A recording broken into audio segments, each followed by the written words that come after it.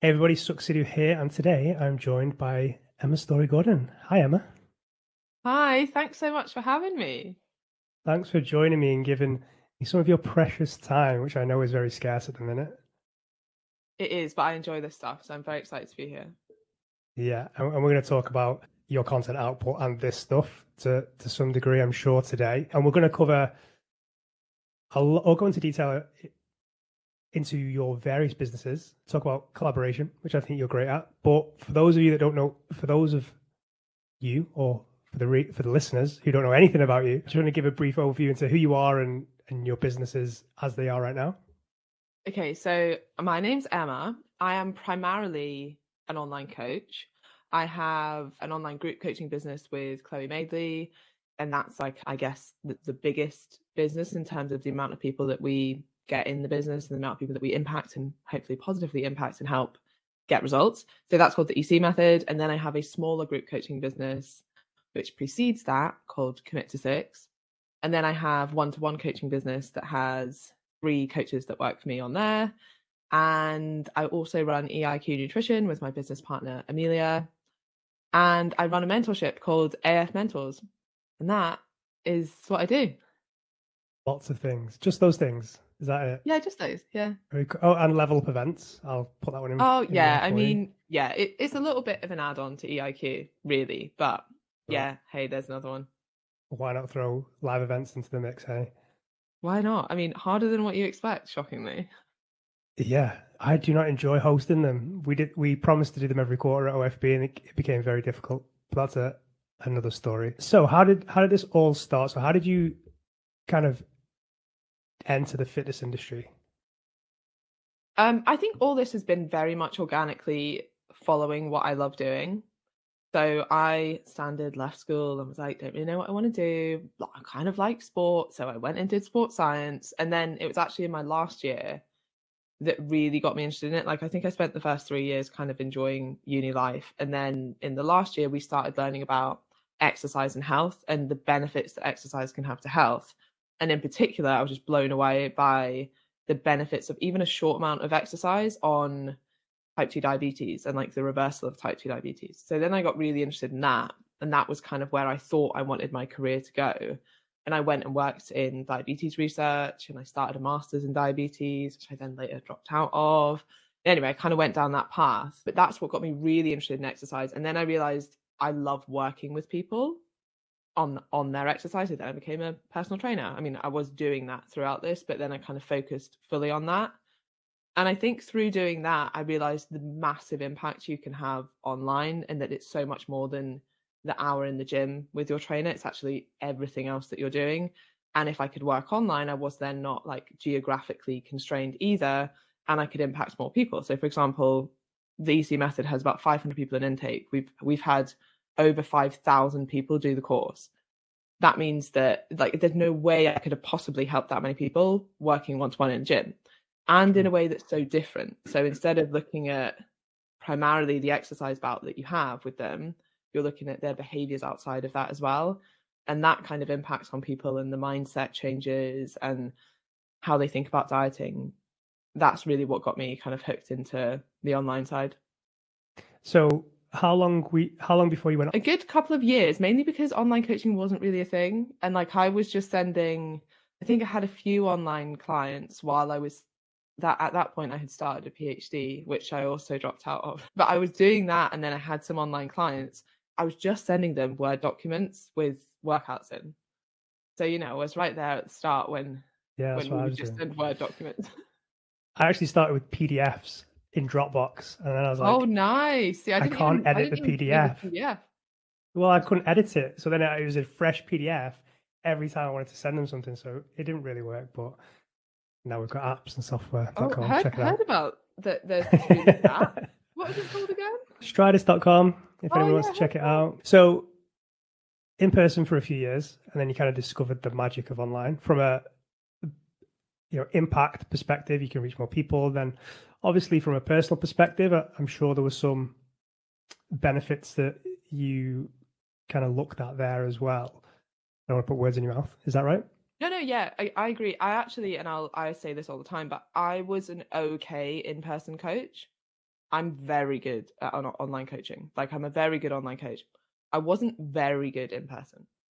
And I think it's just like the different ways of coaching. I don't think they're really comparable. Like, it's comparing apples to oranges, right? Like, you might, if you're an in-person coach, you might be incredible at getting someone to push out that last rep or correcting someone's form that have absolutely no benefit online. And online, you might be incredible at talking to someone about getting their head around the scale weight, which you probably wouldn't have time to do in a gym setting. Different people, different goals, different jobs, essentially. I think too many people compare the two as if they're like one is better than the other. They're not. They're just different. Yeah, I 100% agree. I was nowhere near as good so I was good at group stuff in person. Like one-to-one PT, it didn't really fire me up. But then online, yeah, I was just far better at getting people results. So how long or what did online look like before it became all these other products and businesses? How long were you doing it for? What were the various iterations and things that you tried, and how difficult or easy did you find it? So, like I said, when I started, it was literally just sending people PDFs or Word documents or something. And then I think, like, as that side of the industry grew and as I grew as a personal trainer, as I learned a hell of a lot more, like, that all started to change. And I think it's a good example of like starting where you are with the knowledge that you have and then getting better as things progress. For me, it really started taking off when I dropped out of my PhD/PhD failed for various reasons. And I was like, hey, that's one door shut. I need to make this work now. Because previously, and you've worked with so many coaches, you know what it's like. If someone's got 2 jobs, they're like, hey, I don't take this seriously. It's my side hustle, whatever. And it never grows. Whereas when you're like, oh man, this is it now. Like, I need to make this work.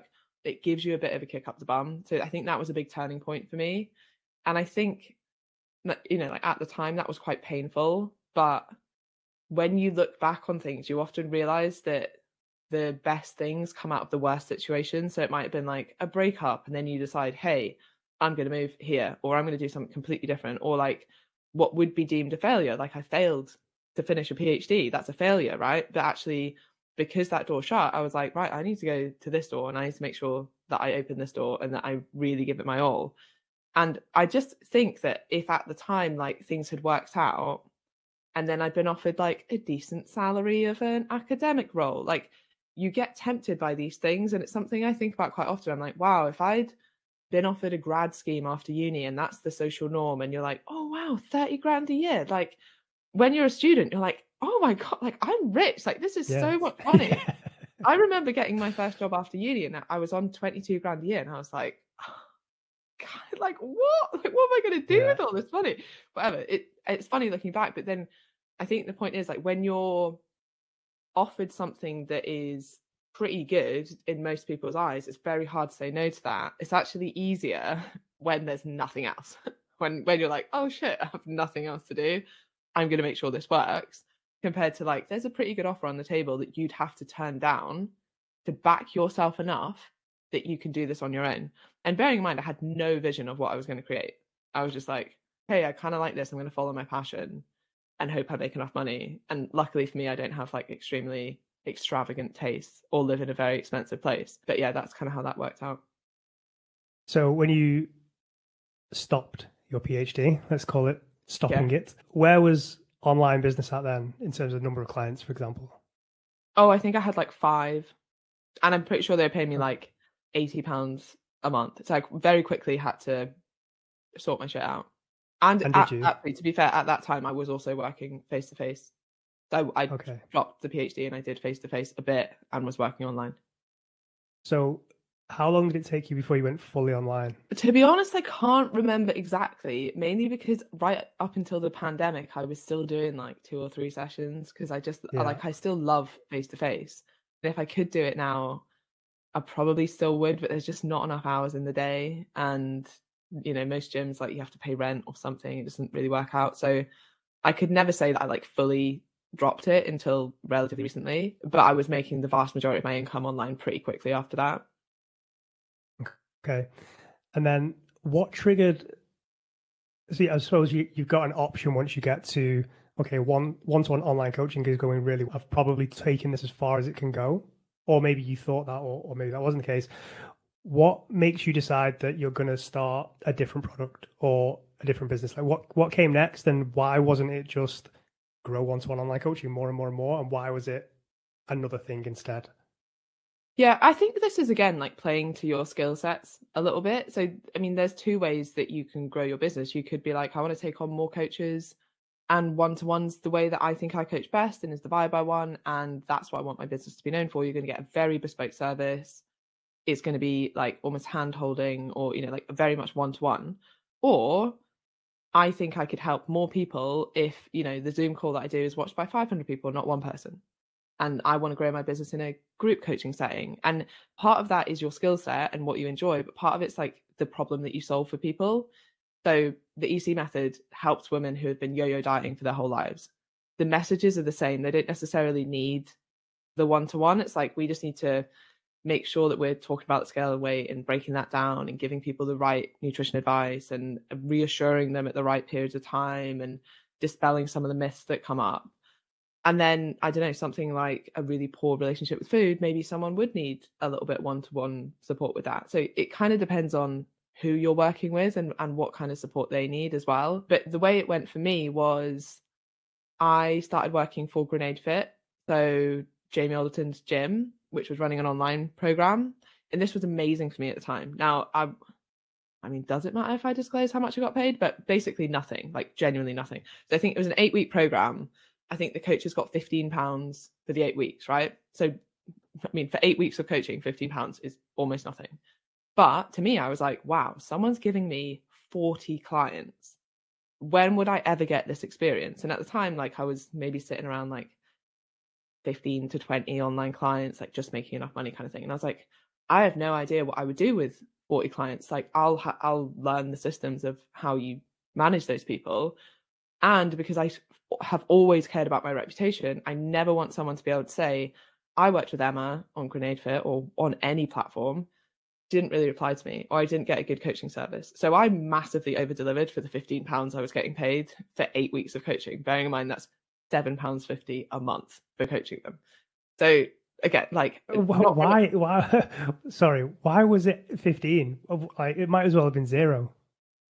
Well, I mean, 15 times 40 is something, I guess. Oh, so was it 15 times per client? 15 times per client, yeah, okay. And then actually I saw it as free advertising as well. So I was like, I've got mates who are paying for Facebook ads, but actually here I'm developing a relationship with someone. I'm learning a lot about coaching. I'm learning a lot about this business structure, and I'm getting a good reputation in the group. And the good part of that was a lot of the other coaches who worked on Grenade Fit, rightly so, kind of resented the £15, or sometimes I think it was 15, sometimes 20, whatever. And so they didn't put that much effort in, which meant if I just put a little bit more in, I looked like by far the best option there, like the best coach there. So again, that kind of helped me as well. And that actually led to quite a lot of people then staying on with me one-to-one. And it meant I got like a really cool insight into how you can run a group coaching program. There was a ton of stuff that I was like, I would never do this. And there was a ton that I was like, wow, that's how you can program for 40 clients in one weekend, rather than what I would be doing, which is like looking through, it would take me half an hour a client, I would never sleep. So yeah, that was a really cool like learning curve, and it opened my eyes into group coaching, and that when you do group coaching right, it shouldn't be like the lower tier to one-to-one coaching. When you do group coaching right, it's better than one-to-one coaching, because you're not just getting the coaching support from like your coach, but the whole community as well. Yeah, that's amazing. And I love that you saw that for what it was, and it's an opportunity, right? Like me, marketer at heart, like I just see a funnel. As you may not have thought about it in that way, you thought about it slightly differently, but I'm thinking someone's giving me 40 people. All I need to do is nurture them, if I was thinking purely marketing, and it's going to spit out X amount of clients. And you've kind of seen that from a coaching perspective of I can deliver a great service, get people amazing results, and then it's going to grow my one-to-one online coaching business. And I don't think everybody, as you mentioned, not everybody sees it like that. It's resented, I'm not getting paid anything, I'm being taken advantage of, or whatever. And maybe it was, but it's still an amazing opportunity. So would you say, obviously we'll talk about collaboration shortly, and you've done a lot of that. Was that a positive experience overall, or would you say it was a collaboration that didn't really work out? Oh, it's so positive. Like, and I Yeah. really get on with Jamie, and I've got all the time in the world for him.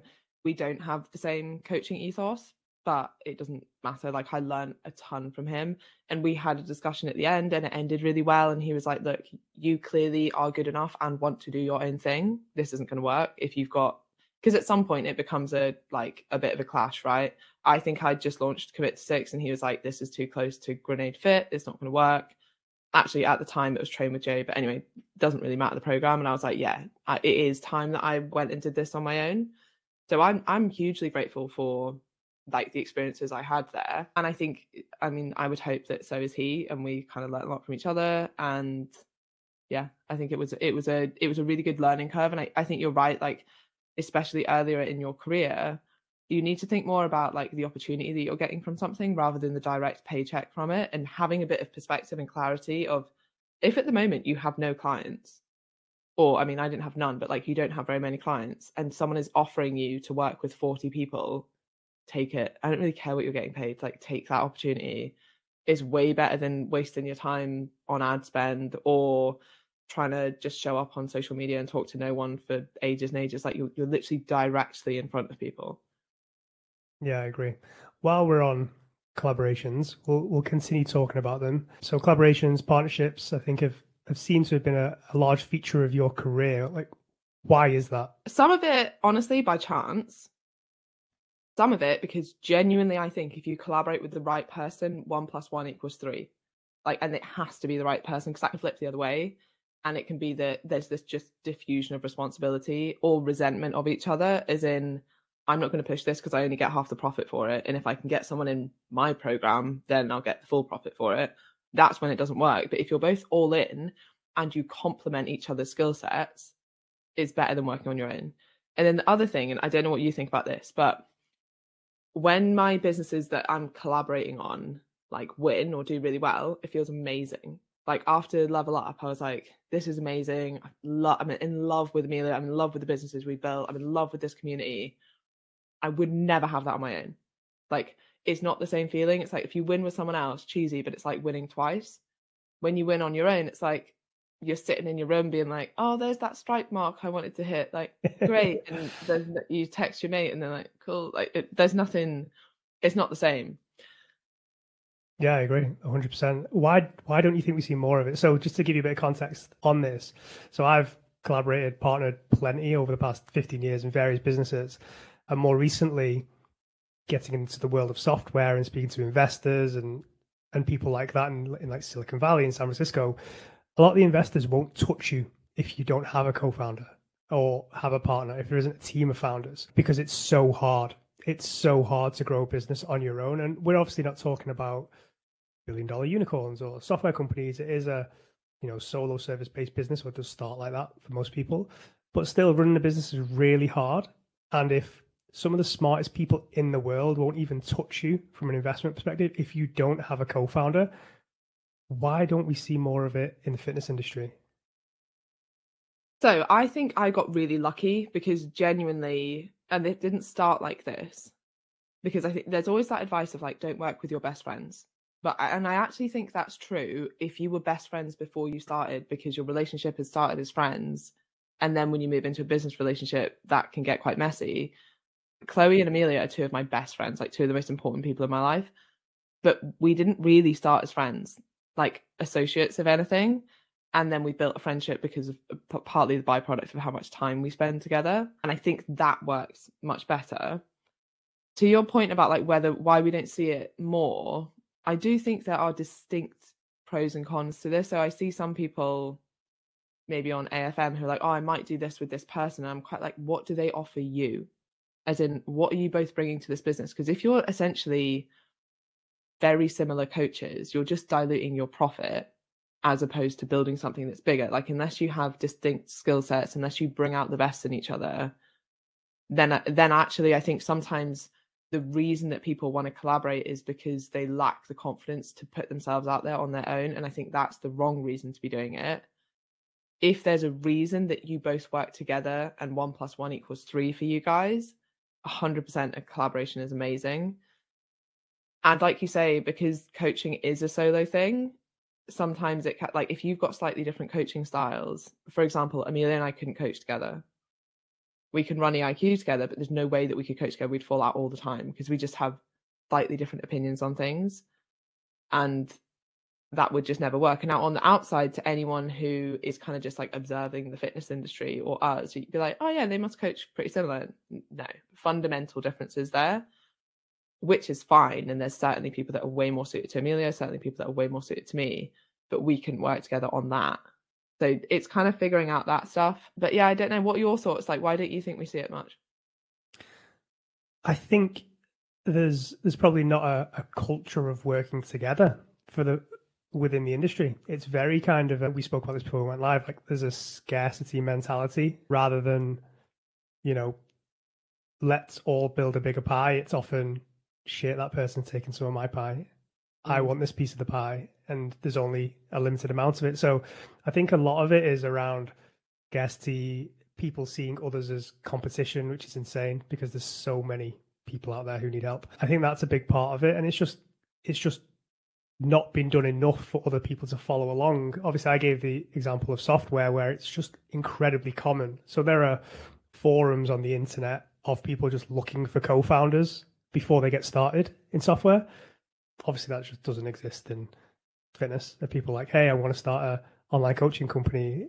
Anybody want to partner? That just isn't a thing. But I think a lot of people more people would benefit from it than are currently benefiting from it, even if it's not like from a legal entity perspective. So if you take Dan and Mike from Biceps and Banter, for example, for all intents and purposes, they just create content together. It's just the public-facing brand that is the business that they have together, but individually they work with their own clients, right? Mm-hmm. Like in the background, they have kind of separate businesses. There's a few things that overlap.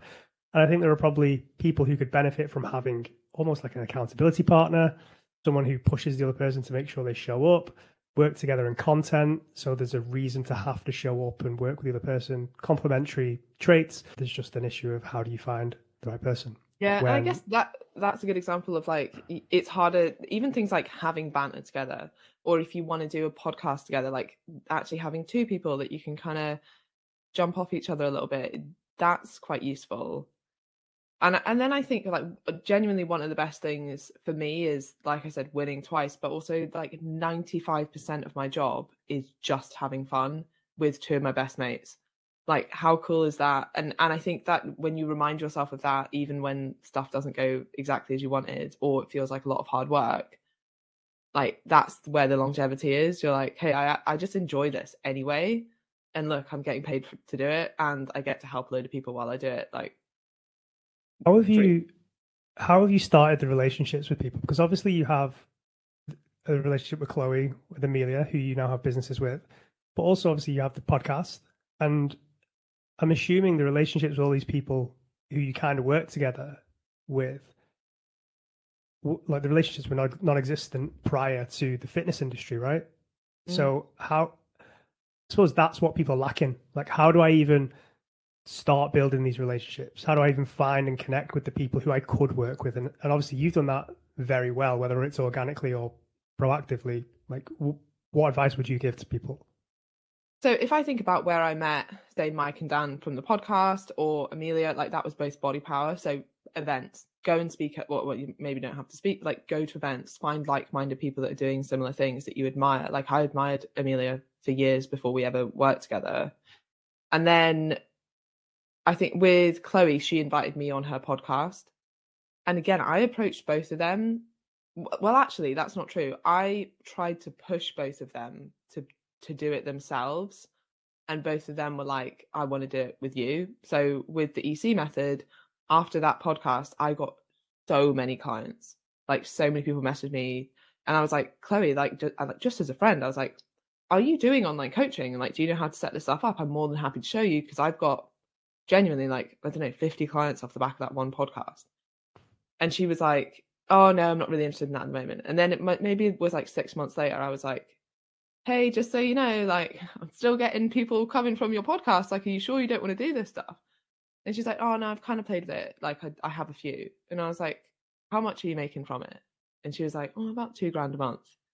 And I was like, I'll make you 10 grand in your first intake and I'll show you how to set it up. And I didn't want anything for it. I was just like, I'll just show you. Like, this is what I've learned and this is how you can do it. She's like, oh, no, I couldn't do group coaching. I don't really believe in it. The whole narrative of group coaching is just generic shit. And then I guess like over time, I kind of convinced her. And she was like, yeah, okay, let's do it. But let's do it together. And I was like, all right, fine. Like, I'm well up for that. Like, I was just going to be like, here, I'll jump on a Zoom call and show you how to do this kind of stuff. I was like, this is going to be great. So anyway, then we did the first EC launch. We made 10 grand. And then since then, it's just gone like up and up and up. And then now she's like, oh, I can really see the benefit of group coaching. And actually, most people stay in the EC method for the group, not for us. Like, we're a bonus. Like, it's nice to have us there, but like, they love the group element of it. And then with Amelia, she had been offered by Shredded by Science at the time, I think, to write a nutrition course for them. And we were away together, again, like, get opportunities, go and see people, get out there in person. And she was like, oh, I've been offered this opportunity. And I was like, didn't you just write a nutrition course for Optimum? And she's like, yeah, it'd probably be quite similar, probably wouldn't be that much work, blah, blah, blah. And I was like, what are they going to pay you? And she was like, 15,000. And I was like, oh, that's a joke. I was like, go back and ask for more. And she's like, yeah. And I was like, actually, don't go back and ask for more. Just do it yourself. Like, if you just sold that once, like did an intake once, you'd make that money yourself. And then it's you and it's evergreen you.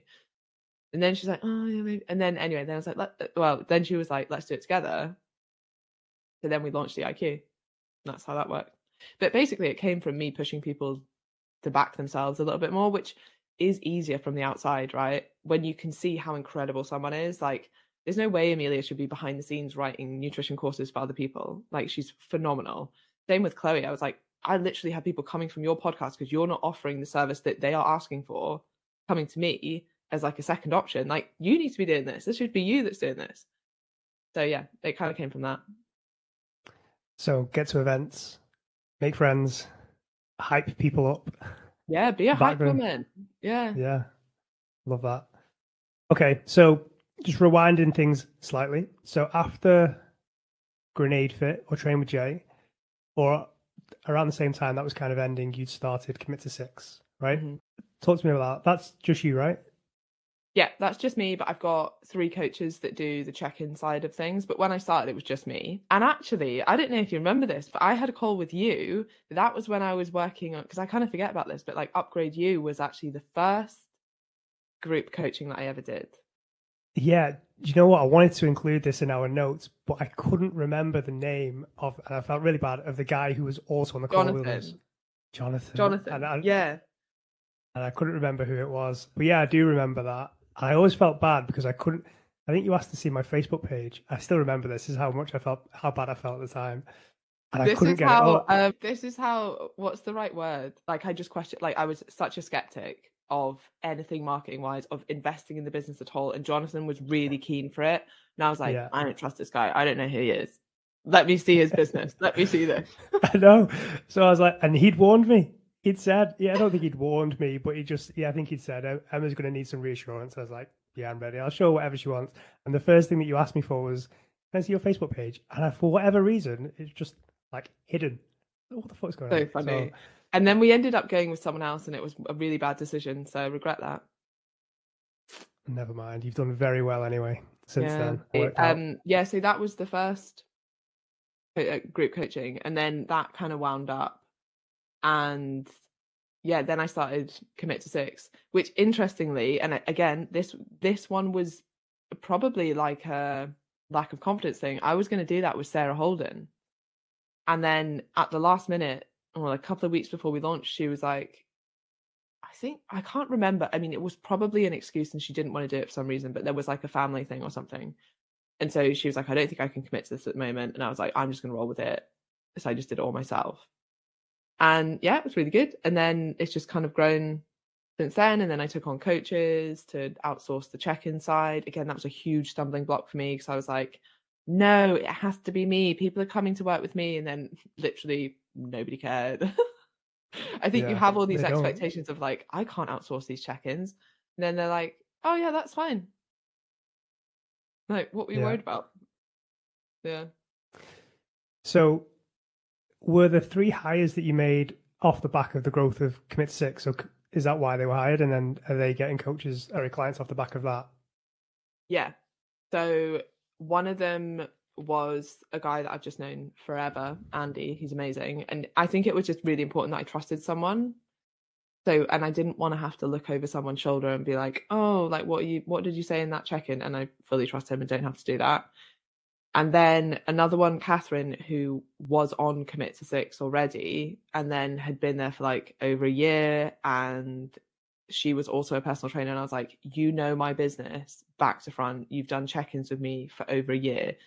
And I know that you're going to love this and over-deliver. And she still does. She massively over-delivers. So she's incredible.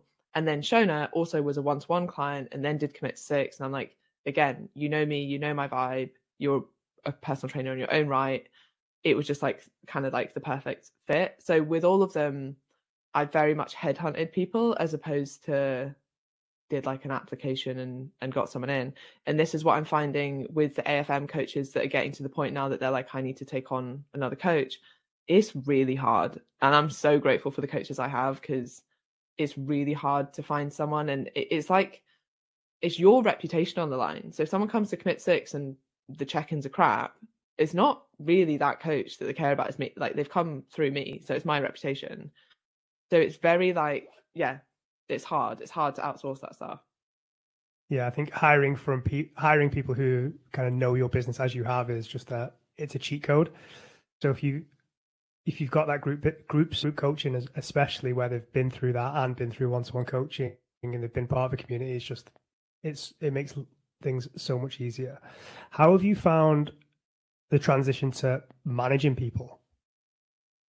Yeah, I think I have actually found that quite hard. I think it's one of the hardest parts. I don't think I've nailed it yet. I think what I would have done better is set harder expectations or like not a fully fledged contract because I think people don't stick to them anyway and it's almost like not worth the paper, but the contract's important because it sets expectations and boundaries on either side. I didn't do that enough at the start. So now it's like those have to be reset kind of thing. And I think that's something that I instill in the AFM coaches is like set expectations of what you want from this person and what they can expect from you as well. And it's harder to do that 2 years down the line than it is to do it from the start. But at some point you just have to draw a line and be like, right, we're redoing this. This is how it's going to be from now on. This is what I'm going to give you. This is what I expect of you. But yeah, managing people is hard. What do you put? Have you got anything in place from like a structure perspective, like one-on-ones, reviews, targets that you set them? Most of them have, well, they all have targets. The thing is, two of them also have like kind of their own business outside of it, which again, that's probably one of the things that becomes the most confusing. And at some point it becomes a bit of a like conflict of interest of like, well, if you've got your own thing, then should I be pushing people because I'm essentially pushing people to your business? And then that becomes a bit confusing. So ideally, if you're thinking of taking someone on, take someone on that's going to be 100% your business with you, isn't doing anything else. Or if they are, it's distinctly different. So like Andy, online or me. In person, he's got his own studio gym and he does some one-to-one clients with them. And then he's got coaches that work in there as well. That's great. I'm not losing any clients to that. Like it makes sense for me to push people to him. But it gets a bit more confusing if you're trying to run like another online coaching program. Then things get a bit blurry. Yeah. So that's where that contract probably helps at the beginning. Yeah, that would have been. You can't do this. Yeah. Cool. Okay. So you're working with one-to-one online clients. That's going really well. At some point, you decide to launch the EC method. Mm-hmm. Sorry. Yeah, EC method. That's right. No, Commit to Six. Even I'm getting lost in all the products. Yeah. So were you worried that EC method was going to kind of cannibalize Commit to Six, or is it super different? Or how did you make that fit? So this is a problem I still have, and I would never suggest my business model to anyone else. Like it basically grew from the fact I already had Commit to Six, and then I was doing something with Chloe. Like they are in a conflict. Like and a lot of people do both. In fact, most people have kind of done both. And some people find they really like Commit to Six because it's a smaller group, you get one-to-one check-ins, and the EC method is a bigger group and there aren't one-to-one check-ins. So like some people prefer one, some people prefer the other. It's not a big deal, but it is in the sense of people get confused. And when people are confused, they don't buy. So if you come to someone's website and it's like, oh, do you want to work with me? Here's 4 different options. You can have training only, nutrition only, training and nutrition, group training, group nutrition, group training and nutrition, and also this random other product that I do as well that's kind of like geared towards performance. They're like, whoa, what am I meant to be doing? And you think you're creating a product for everyone and it will do really well, but you're not. You're just creating huge confusion for people and then they don't buy anything. So ideally, I'd have 1, maybe 2 products. That's how you work with me, end of. But just from the way things have grown, and I would imagine over the next year, I'll probably think about how I'm going to navigate that to make them distinctly very different. But yeah, it's not a business model I would suggest. Why do you think you've made it work? Just because of is it, again, from the benefit of the partners that you have and being able to lean on them? It depends what you mean by work. As in, I'm sure that both of them would do better if I concentrated on one. Not both of them. The one that I concentrated on would do better. Like, they work as in they're both quote unquote successful, but it's like, how do you define success? And like, how do you know what would have been if you just put all your eggs in one basket and actually focused your efforts rather than trying to do 50 things at once? So yeah, they do. I guess partly what I was saying about like some people prefer one to the other, just personal preference, if nothing else. And it is a slightly different vibe, mainly because of like Chloe's input and then the coach's input. Like, we're all different. So yeah, I think there's that element of it. But I think you're probably better picking one thing and doing it well. Yeah, I agree. Yeah. But then probably the other 2 businesses that are distinctly different, which are EIQ and AF Mentors. So I'd like to speak about AF Mentors, if that's okay. Mm-hmm. What triggered the decision to decide that you wanted to help other coaches? A lot of it was because I saw some really awful mentoring. And I was always complaining that there's no women mentors and it's all men who haven't coached anyone for 10 years and actually weren't particularly good coaches anyway and don't care about if you're actually helping people and only care about making quick like buck and like, hey, are you actually even coaching anymore? Is your VA doing it? And sales funnels and just spending on ads and not checking if the coach is actually a good coach anyway. And then kind of preying on vulnerable new PTs and being like, sign up to this year contract that you can work with me. It's going to cost you 12 grand, which you absolutely do not have, but you should put it on a credit card. Like that kind of stuff. I was like, this is obscene and is everything that I hate about the fitness industry. And then I was like, why complain about it when you could just do it better? That's why I started AFM. That's amazing. So that's actually identical to my story in OFB. It was, look at all this shit that I hate. I did complain often, and I basically got told by my best friend Steven to shut up or do something about it. So I launched OFB. So how have you found working with other coaches from a business perspective? Is there anything that's been eye-opening or surprising? Work ethic is wildly different between people. Like, I had people who, and obviously this stopped pretty quickly, but who are like, I couldn't possibly post every day. I'm like, I post twice a day on ESG Fitness, once a day on AFM, and run numerous businesses. Like, you absolutely can post once a day. And it's interesting, the difference between I worked hard and I worked hard, like, is like magnitudes different. And I didn't really realize that until I started working with so many coaches. I was like, wow, hard work for you is like an hour's block for someone else. Like, it's mad. So that was quite eye-opening. And then it also really fits better with who I am more naturally and authentically, which is quite like a hard trainer. And some people, like, like I can be soft when needed from like the coaching standpoint, and I'm empathetic. But with coaching, I'm like, hey, if you want to be pushed and this is your goal, this is what you need to do to get there. And it's kind of easier to push people because you're not worried about pushing them too far and their relationship with food being impacted. Obviously, there's like burnout and things like that you need to be careful of, but I can be a little bit more brutal, and people want it as well because they're like, oh no, I'd rather you told me that my social media is shit so I can improve it than tell me that it looks fine and then I just don't get any results because I keep doing the thing that isn't actually getting me results. Yeah, that's amazing. So just on work ethic, I think obviously your output is very impressive. It sometimes intimidates me. I'm not going to lie. As someone who is consistently inconsistent on social media nowadays, what 2 or 3 bits of advice would you give to someone who sees your output and thinks, I don't know where to even start to get to that point, or I want to. How do I emulate that? Like, what advice would you give to them? Time block. Google Calendar is like my best friend. Just block everything out that you need to be doing. Really try and think about the 20% of things that you're doing that are growing 80% of your business. So, for example, I focus on one short form piece of content and then one long form piece of content or platform, more to the point. Like, I focus on my podcast because that's where most people come from, and Instagram because, again, like that's where most people come from.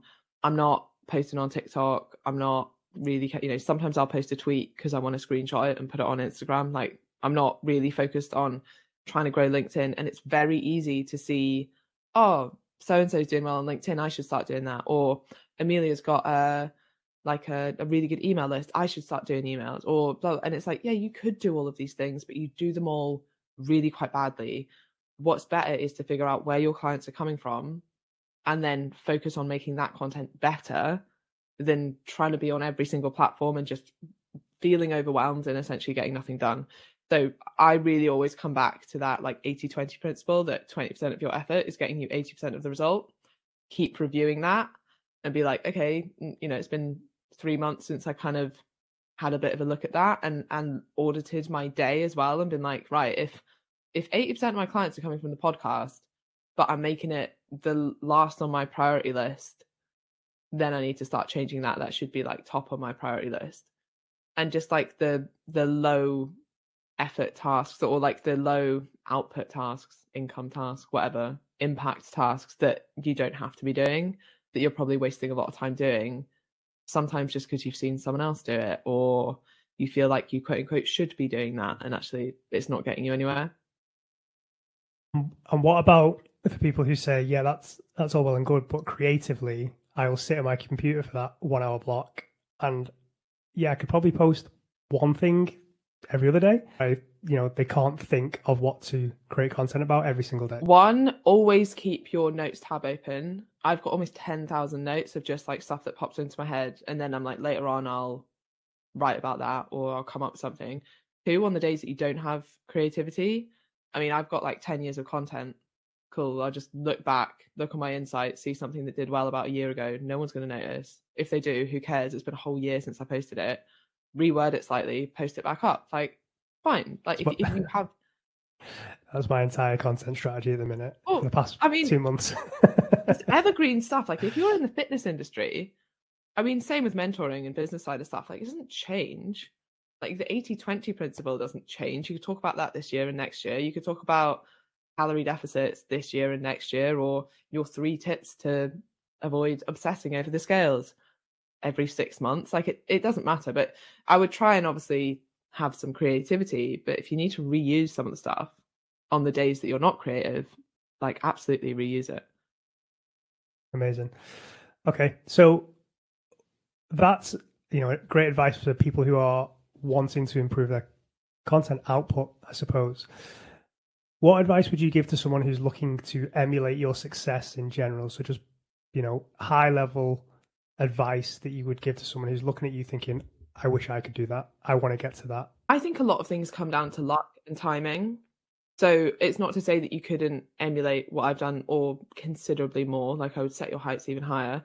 But like, what got me here won't get you here now. Like, things are different. So you need to play a slightly different game.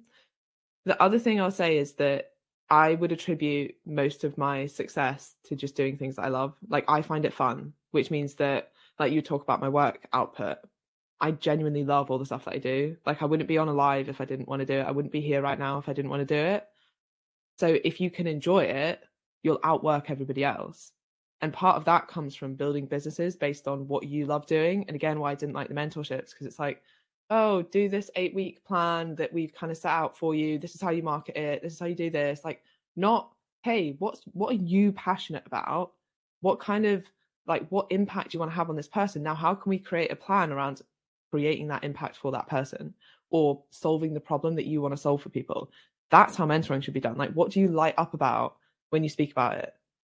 that's what you should be building your business around, because you will outwork everybody else if you do that. If you just follow what I've done and you're like, oh, the EC method does this, I'll just make the PC method, it will never work, because it's not what you love, and that will show in how much work you put into it and how successful it is. So I think like worry less about always focusing on the outcome and like easy cheesy, but like enjoy the journey. And I always remind myself when I feel stressed as well, like I love doing this stuff, and 95% of the time, like I'm just having a laugh with my mates and I get to help a load of people, and it completely takes the pressure off, because realistically I'd be doing the same things, or 95% of them, if I wasn't being paid for it.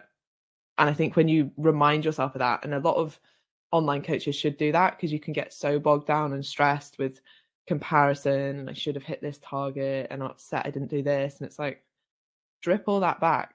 If you weren't getting paid, would you still do this? And a lot of them are like, yeah. I'm like, right. Like, let's chill out a little bit about hitting all these targets. Yeah, I think it's probably one of the only professions and industries where that should be an overwhelming yes. I'd still just want to do it. So it's hard. It's easy to lose sight of that, definitely, especially, with the way it's positioned as, online coaching. Earn more money, earn more money, earn more money. Or just be happy, enjoy it. Amazing. Okay, so on that note, are you up for some finishing questions? Yeah. This is a hard one, as you already suggested early on. But what do the next few years look like for you as a business owner and your businesses? So I have made a big decision, which I only made this morning. So I don't know if I want to say it on a podcast yet, but it's just outsourcing a lot, or basically bringing someone into my business to help me with a lot of things. And I'm extremely bad at outsourcing. Even though I have a VA, I just don't really use her that much. Whereas this is going to force me to. And I think that will make me, like when coaches invest in mentoring and you see a shift immediately, because they're like, you take your business seriously now. It's not a side hustle. It's not, I'm a personal trainer, I trade time for money. It's like, I run a business and I've invested in it. That's what I feel like this is going to do for me, because a lot of the time it does still feel like I should be taking it a little bit more seriously. So yeah, I'm excited about that. And yeah, I think that's probably as far as I know. I'm excited to see where AFM goes. I'm excited to help more people on the coaching programs. And we're also kind of restructuring EIQ a little bit. So that's really cool as well. And I'm excited about that. And also from that point of view now, I learn so much from EIQ, because we get guests on all the time now. I'm like, if I wasn't on this, I'd just be paying for it myself. Like it's awesome. It's like free CPD, which I'm also kind of forced to do, which is great, because if I was just paying for it, I might not watch every single lecture, whereas I have to, and I have to take notes and I have to ask the expert questions. So I'm always staying like ahead of the game, which is awesome. Yeah, and there's lots more of that to come for EIQ. Amazing. What's something that you hate about the industry? I'm not going to rant about the mentors again, because I've already done that. I generally love the fitness industry. There are some corners that I often forget about, that it's like people are still selling people crap like Herbalife and supplements that they don't need. I think I especially hate when they prey on vulnerable people. Like one of my biggest client bases is menopausal or peri or postmenopausal women, and they are preyed on like nothing else. Like there's the next menopause plan, there's some supplement for menopause, there's some new 18-year-old PT who's specializing in menopause, and yeah, that kind of stuff I hate. Fortunately, I kind of surround myself with like the great part of the industry where there's just phenomenal coaches, so I see less of it. But now and again I get a glimpse of it and I'm like, wow, I hate that. I think it's actually a lot smaller than it used to be as well. I was saying this to Amelia, I think standards are genuinely so much higher than even they were 5 years ago. But you're in that echo chamber too. See, I worry about that. And then I see the people in the gyms that I go to, like if I go to a pure gym or something, I'm like, and I overhear a personal trainer being like, oh yeah, all you need to do is take this supplement. Or like I went to a David Lloyd's and there was a stand with someone selling Herbalife. I'm like, oh no, it wasn't. It was worse. It was like the aloe vera thing. Yeah. Well, I'll keep telling myself that it's getting better anyway. What's the biggest mistake you see other coaches making from a business perspective? Giving up too soon. Like thinking that their first thing will launch and be amazing, and then they don't see it enough as like it's a bit of a test. Like, you should think of your business as an experiment. The first thing that you launch isn't going to be good. The first podcast that you do isn't going to be good. The first time you go on a live, it's going to be awful. Like, all of these stuff you have to learn. You don't start with experience. And I think too many people put too much pressure on themselves, and whether it's like an ego thing as well of like, oh, everyone will think I failed. Like, honestly, nobody's looking, and who cares if they think that you failed? The people that are the most successful are just like, great, I'm going to launch it, I'm going to get some data, I'm going to get some feedback, I'll test it, I'll refine it, I'll improve on it, and I'll go again. And I still do that on every single launch that I do. For every program that I run, there's always like, what could be better? What could I do better? That didn't run so smoothly this time. Why isn't that working? Commit to Six looks completely different now than it did when I started it. And if it was the same product as when I started, no one would be doing it. Like, it needed to be improved as I went along. And with online coaching, if you don't start looking at, I don't know, maybe it's Striders, but like the best kind of software or the best service that you can give your clients and always stay up to date with that, like, you'll quickly be left behind. So you always have to think of like, how can I be improving, and not let like quote unquote failures trip you up. Yeah, I love that. So to finish on a high note, what's something that you love about the industry? I love the EIQ/AFM family support vibe, or kind of just like that corner of the fitness industry. And I know I'm massively biased, but it's so nice to have, like, to surround yourself with people who are like-minded, all want the best for each other. Like, you'd be amazed at how much time people spend helping each other that has absolutely no benefit, if anything, potentially a detriment to their own time that they could be spending on their own business or helping their own clients. And yeah, it's amazing when you see people like breaking each other's limited beliefs and inspiring each other to be better. And I think surrounding yourself with those kind of people is the quickest way to improve. Yeah, definitely. You can find one of those corners of the internet of your people, like, get there and stay there. Amazing. Emma, it's been a pleasure. If people want to come and find you, where should they do that? The best place to find me is at ESG Fitness, and in the link in my bio there, you'll find the links to all businesses. Amazing. We'll put the links in the show notes. I have no idea how podcasts actually work, but I think that's what happens. Great. It sounds Emma, thanks professional. Very much. Yeah, I'm just testing and refining, and then we'll improve from here. Pleasure, Emma. Thank you very much for joining me. Thanks so much for having me.